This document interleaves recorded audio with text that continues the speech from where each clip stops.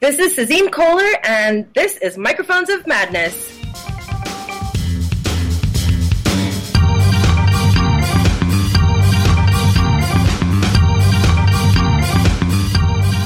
Hey everybody, Saturday night, Microphones of Madness. It is October 29th, 2016, part 2 of our Spooktacular. Tonight we will be discussing The Rose Garden by Imar James. I never promised you that. Yeah. I beg your pardon. Imar James was a English writer, British writer. Montague Rhodes. Montague Rhodes, yes. There's actually a very good documentary published on YouTube about Imar James. I'm going to include in the description of this video. Why not? Mr. James. Now, we're doing this on the weekend before Halloween. Halloween is Monday. But Imar James wrote ghost stories to be told around Christmas time, as is the tradition in Britain. Which is strange for us Yanks. I think it's strange for us because, we think of Halloween, we think of the autumnal quality. But if you really think about a ghost story, the dead of winter is the perfect time. They kind of get in your head a little bit. Right. You got thick cloud cover absorbing all the sound. You're walking home. The nights are dark. Everything's bleak. Everything's bleak. Everything's dead. There's like an hour of sunlight. Mm-hmm. And you've heard a good ghost story, and you're walking home, and a cold breeze cuts through your coat. You might think something supernatural is going on. Maybe more so than when it's 68 degrees. And the kids are like, I'm hot and I want to get out of the costume. It wasn't always 68 degrees in Halloween. Yeah, it wasn't always, but the realities of the modern age. Well, Christmas Carol is a ghost story. Yeah, Christmas Carol is a straight up horror story. I suppose. I mean, the man is tormented throughout Christmas Eve by a quartet of spirits, one of them being the specter of death itself. Yeah, I guess. I mean, just Christmas is a horrible time anyway, so. Right, and it doesn't get considered as a horror story because it's Charles Dickens and it's a great literary classic. No, it's a fucking horror story. But we're not here to talk about Charles Dickens. We're here to talk about Imar James. Mr. James. And The Rose Garden. Now, this is a very short story. Yeah. What did it turn out to be, like 16 pages, something like that? Yeah. It takes like a half hour to read. Yeah. About a half hour to read. Now, the horror in this story is very subtle. Much like... blink and you miss it. Yeah, kind of. Blink and you miss it. The actual, like, bang on, here's the ghost moment. Right. The bang on, here's a ghost moment is actually only, 2-3 sentences? Yeah, and you're just kind of like, wait, what just happened? Yep. I had to go back and read it again just to make sure I'd read what I had read. Just to make sure Guy Fawkes was there. That's right. Fucking V for Vendetta. Now, the story deals with a well-off couple. Just purchased an estate from another family. The lady of the house is doing some work in the gardens, trying to bring it back to its former glory, I suppose, or improve its glory. She's the protagonist of this. Yes. She's the protagonist. Also... Which apparently was odd for James. What, to have a female protagonist? Yes. Kind of stands out a little bit. Now, This particular couple live a life of leisure, Yes. or leisure, as it might Lots be. of golf. Yeah, their idea of a busy afternoon is have the manservant clear some crap away, and I'm going to go draw the church on the property. Right. You can go play some golf. Go to Malden, and then you can play golf. Right. Go handle my affairs because I need things to sell at my stall in the flea market. Right. And then you may go and play around at the links. The husband here, I forgot his name. Henry? No, I think it's Henry. Yes. Henry. Yeah, the characters themselves are rather forgettable. He is a stereotypical henpecked husband. Mm-hmm. Yes, dear. Yes, No, dear. No, dear. Yes, he's very henpecked. You've got the manservant comes in and he's just like, yes, sir, right away, sir. But if I do it that way, sir, it won't get done this afternoon if you want it done right. Yeah. And stuff like that. The whole problem starts when the wife asks the husband to go down, take the manservant with him, and have him clear out the seats and a post at the site of her new rose garden. Right. And the site is not, nobody but her thinks that this site is a good place to put a rose garden. Mm-hmm. It's in the shade. Oh, there you go. It's in the shade. Yeah, it's in the shade. She has to do a lot of cutting back of the hedges and things like this. I mean, as a matter of fact, Jay- he Henry, I think it's Henry. mm-hmm. She's Mary. He says, well, when she talks about her rose garden, he gives two alternate sites. Is it this place or is it that place that you're going to do it on? And she's like, no, silly, we talked about doing it here. So, I mean, there's definitely other places on their grounds where they can have a rose garden. Mm-hmm. But she has to have it there. Right. She has to have it there. Also, James breaks his narration briefly to inform us that she is not the gardener that she thinks she is. and actually breaks the narration in such a way where the narrator refers to himself.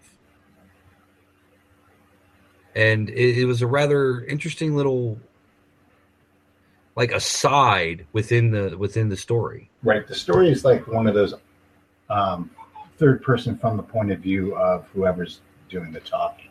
Mm-hmm. And yeah, there's this little bit where he just has an aside. Deus Ex. Now he used to read these stories before a club at the university. So that's perhaps more a hint that the story was meant to be spoken. Right. Interesting. Now, right.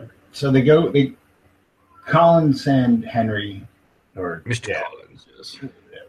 They go down and to the site of it was the old summer house. Mm-hmm.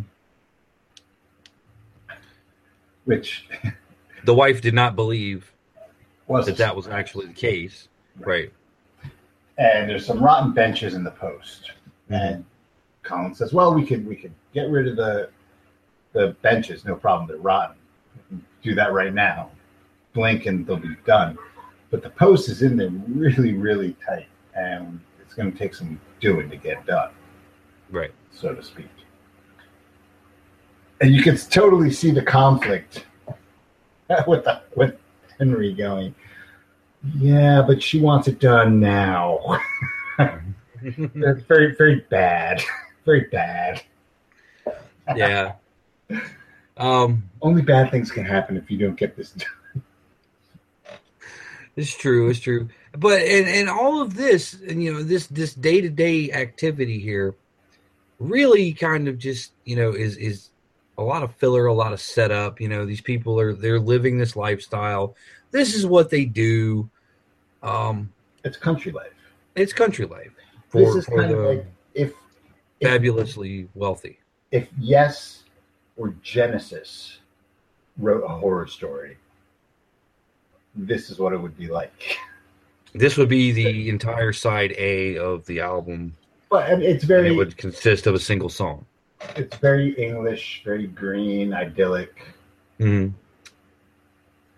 And so they're working on this. Collins, of course, he's digging on this hole, trying to get this post up the same day, but he falls ill suddenly. One afternoon, I think the next day, while the lady of the house. No, it's the same day. It's the same day? She's drawing the church, and her friend, the previous owner, mm-hmm.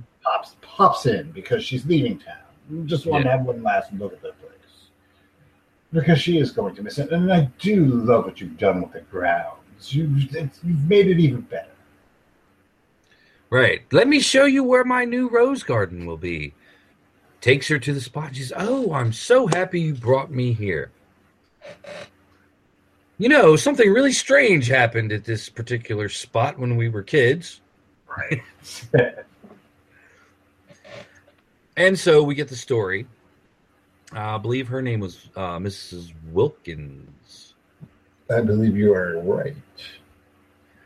She begins telling the story of going to fetch her younger brother for tea. Miss Wilkins. Miss Wilkins. I'm sorry. Sorry. Yes. Probably why they had to she goes to fetch her brother for tea. Finds him in the summer house. I believe the summer house was still standing. It was in disrepair at the time. Sleeping on one of the benches. Wakes up with a start. They go home. Everything's hunky-dory. He has a bit of a rough night sleeping. Sometime later, he tells the story of the dream he was having at the time, where he was on trial and going to be executed, and the dream follows along from the trial itself and up until the point he walks onto the gallows. And so our Mr. what was his name? William? Henry.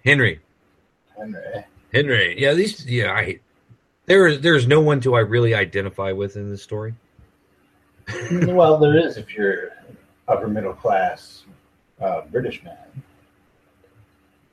But or a manservant to an upper middle class British man. Which I am neither. So that was one of my issues with the story was really, it's like, do I really care about what happens to these characters? Come on, get with the killing. Well, the thing is, we'll talk about this later because how this story stands in the pantheon of weird fiction. Right. So Henry, having gone to the site to check up on it to see never Hank, only Hank. What's that? Comes back. Oh dear, I'm tired. I'm going to have a lie down. At night, the grounds appear to be plagued by owls, and there are voices in the hedges. What the actual hell? Right, it's like owls. Random owls. I guess Hogwarts Express or something. Now, there's a possibility that owls might have had more of a sinister meaning back then than an owl does now. Right. Well, I mean, owls are nocturnal. We have an understanding of owls these days that perhaps, unless you were part of the Royal Society and an owl enthusiast, you might be superstitious about creatures. Perhaps. They are nocturnal and nocturnal creatures, and they make weird screaming noises and things like that. Well, it's like the whippoorwills in Dunwich Horror. Mm-hmm. where, like, I read that and go, BFD, it's with the worlds. Somebody reading it back then would go, whoa, that's pretty freakish. Right. Because those are freaky birds. And there's superstition that is attached to those birds that we don't have today because, we're enlightened. Yes. We're post-racial and all that shit. That's big sarcasm right there. Sarcasm, Mark.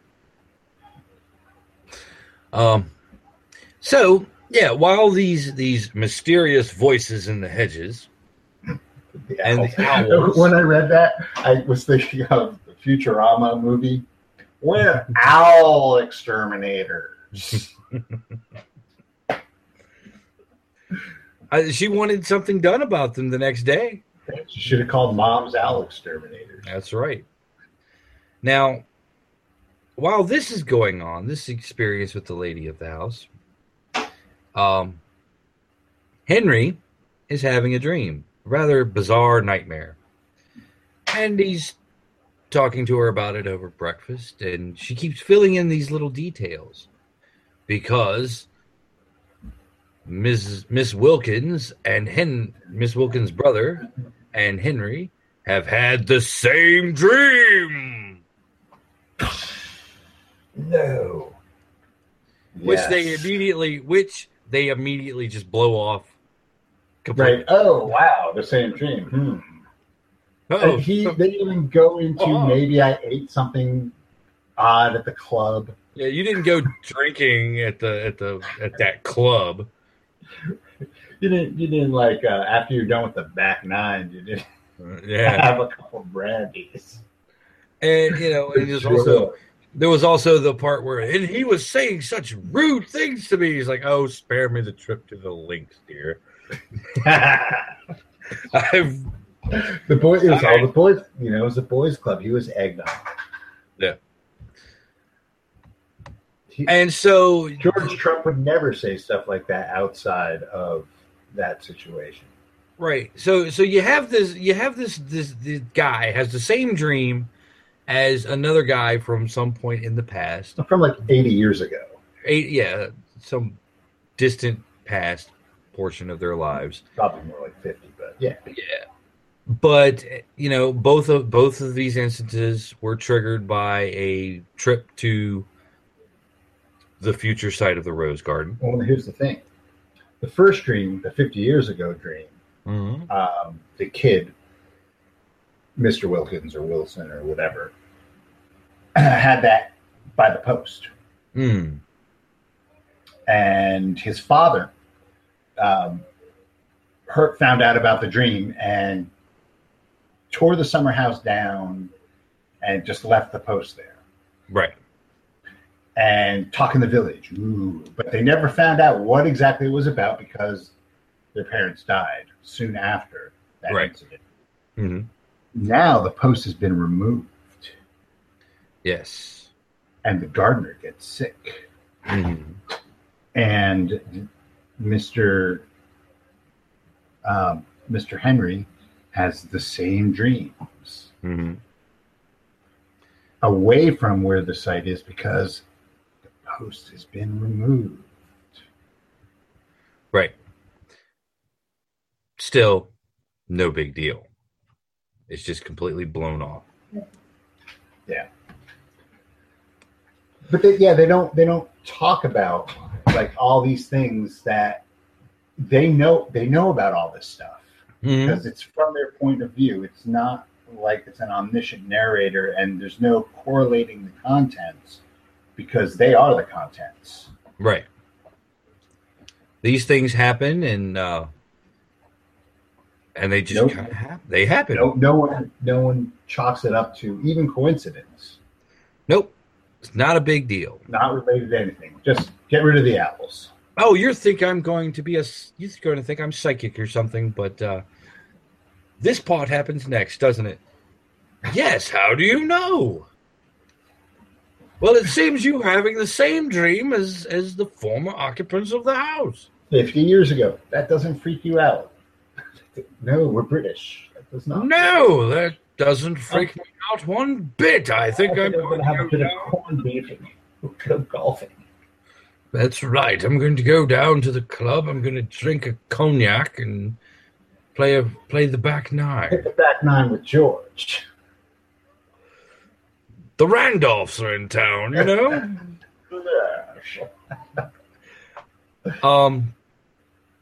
So finally what ends up happening is, Yeah. well, they scour the grounds to see if the voices left any mess, because they thought they were vandals. Oh, yes, the ghostly voices better not have messed up my hedges. And everything is fine. Until After another day of sketching the church, the light goes behind the hills. It becomes evening. And she is walking back to the house, following the path which leads her to the rose garden. by the very bushes she plans on uprooting. That's right. She sees something that looks like a bustle in your hedgerow. 5th of November mask. There's a She guy looks box. again. Right. And she looks again, and it's a fucking man's face. That was like the big whoa moment. Yes. It was kind of like, I was like, is that a Guy Fawkes mask? And then I was like, why is that scary? It was just a guy's face in the hedge, and then it faded back into the hedge. Mm-hmm. But, that type of shit ain't supposed to be there. Right. So... And yes, it was, shit ain't supposed to be there, but kind of weak. Well, not really for that subdued kind of horror, because she blows off the coincidental dreams. Well, it did freak her out enough that she had to go on holiday. That's right. She went away on holiday after she saw that, because she got the fuck out of there, ran up to the house. I'm sure. I mean, hell, if that happened to me, if I was just kind of walking in from, after dark from a day at work, and I look over and I, think I see something, I look over and there's a fucking face in the bush, by my sidewalk.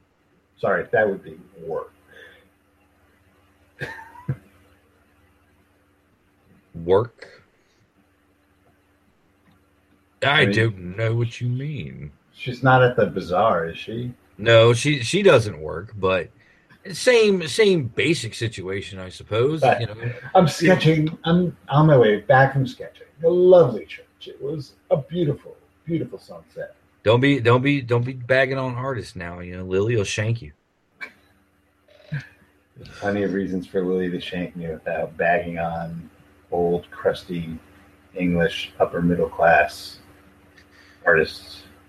And once we get the freak out moment, the 2-3 sentences, whatever it was, of the big spooky thing. Hold on, I will find it because it's kind of really. Well, then we get the Scooby-Doo reveal of what happened. But it wasn't a Scooby-Doo. Well, it wasn't really a Scooby. Yeah, it was the reveal where they go back and they tell you. They don't just leave it hanging there with the moment of terror. They go back and tell you what it was. Right. Oh, here we go. I have it. Hmm.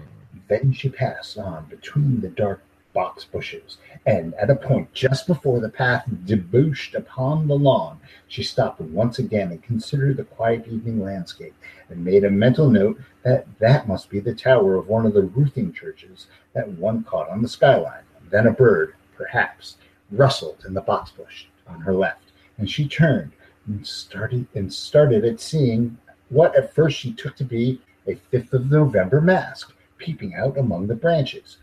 She looked closer. It was not a mask. It was a face, large, smooth, and pink. She remembers the minute drops of perspiration which were starting from its forehead. She remembers how the jaws were clean-shaven and the eyes shut.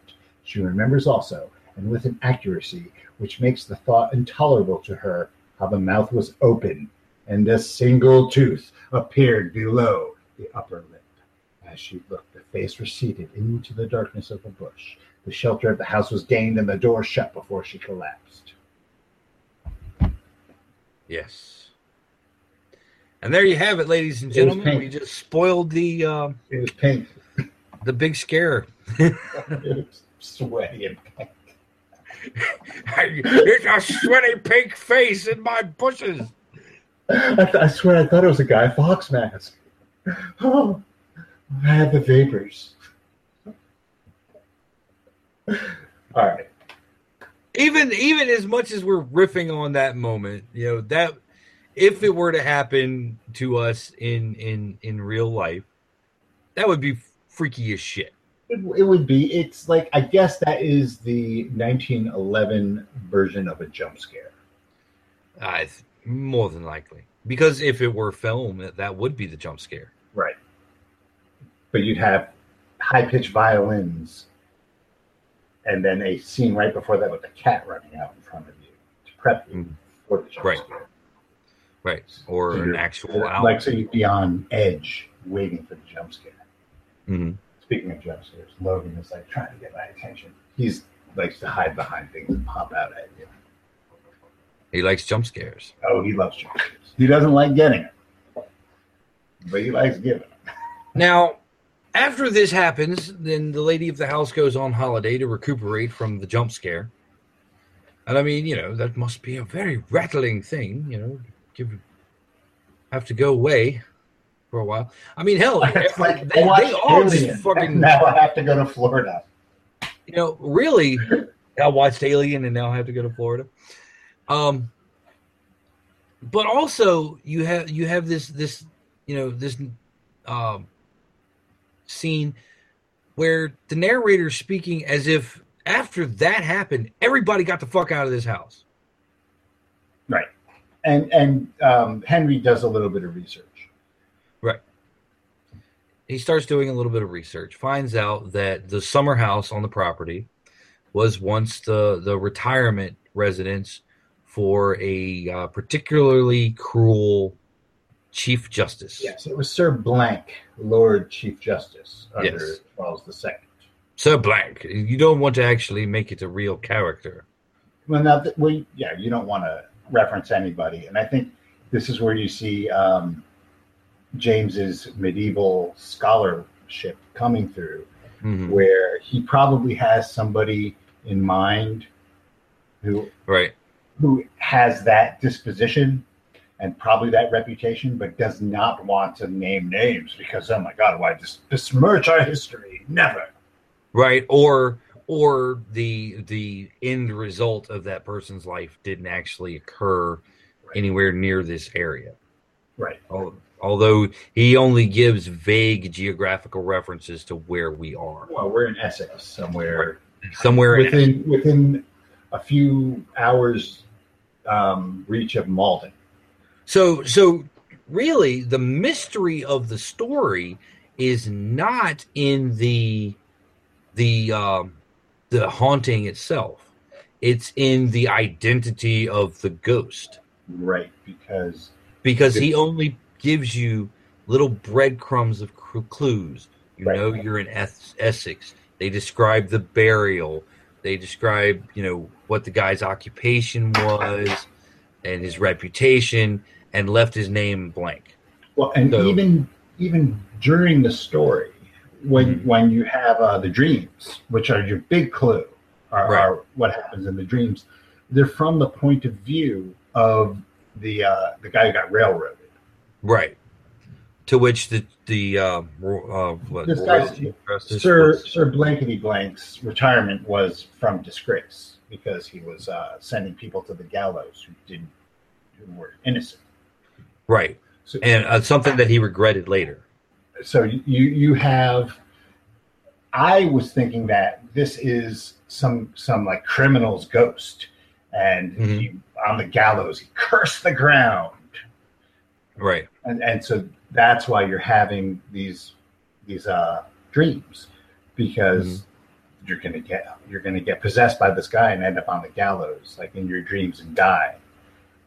Right, right. And they also kind of like want to allude or imply that the post may have something to do with the gallows itself, And and that's that what I thought. I thought when you Right. removed the gallows, Mhm. that was like pulling the plug, and now the haunting could take place all over the place. Right, which it turns out that it did. Yes, but The for different same, reasons. right, for different reasons. But yeah, the one of the vicars relays the story of how similar events were happening all over the town in various little spots here and there. Right. And then all of a sudden they stopped. Um, yeah. So, what did you think? I mean, it's a classic. James is considered to be one of the greats of ghost stories. Well, I can see where a lot of this is influence in the stuff that I normally read. Mm-hmm. I could see how you have like events in the past that are unresolved, I guess, maybe. Right. Though that's not really the right word. Regrettable events in the past are so powerful that they're affecting the present. Yes. Well, the unfinished business is one of the things people attribute to modern day haunting phenomena. Right. So, this is just that. I mean, there's a certain realism to James's ghost stories. Yeah, this isn't one of those we were talking about last week where you have these stories where, well, last week's story itself. Is it a ghost story? Is it just a guy going crazy? This is definitely ghosts. Right. And it's one of those, there's no question about it. You're haunted. Mm-hmm. And you are, it's framed as any other, actual, quote unquote, actual paranormal investigation that I've read about, where it's this like almost singular incident, and pretty much the investigation aspect is simply recording it. Right. For the annals. It's very, very matter of fact. There's not a lot of emotion. No. In the telling. It reminds me, well, I guess it should, a lot of like Great God Pan, where everything is very matter of fact. This is what happened, and this is how it happened. And even though there are strange and horrific things, we are not going to let them overwhelm the telling of what happened. Right. Just the facts. Joe Friday is the narrator in all of these stories. Yeah. Yeah. Now, no judgment. Now that's like the difference between this and Oliver Onions from last week, because Onions was judging the fuck out of the main character throughout the whole story. Yeah. And this had none of that. This was very detached. Mm-hmm. I guess maybe a little humor in the banter between. Oh yeah, he's henpecked. Oh, yeah, a little back and forth there. The relationship between the husband and the wife. Very the henpecked husband, and these very these archetypal, stereotypical characters. Right. And yeah, there's probably a little bit, humor into the story, and then, it just kind of goes on. It's not like Beckoning Fair one where there's a progression of the madness and a ratcheting up of the strange events. Right. We have the coincidental dream, and then we have the big scare, and that's it. It's really just kind of two moments. And then like a coda that kind of tells you what happened. Right. The explanation. Parlor room scene, if it were a mystery, where they just expose. And the butler did it. Right. So yeah, very, very different sort of stories, and not the. It wasn't really even heavy on the foreboding atmosphere. There have been other James stories that have more of the atmosphere.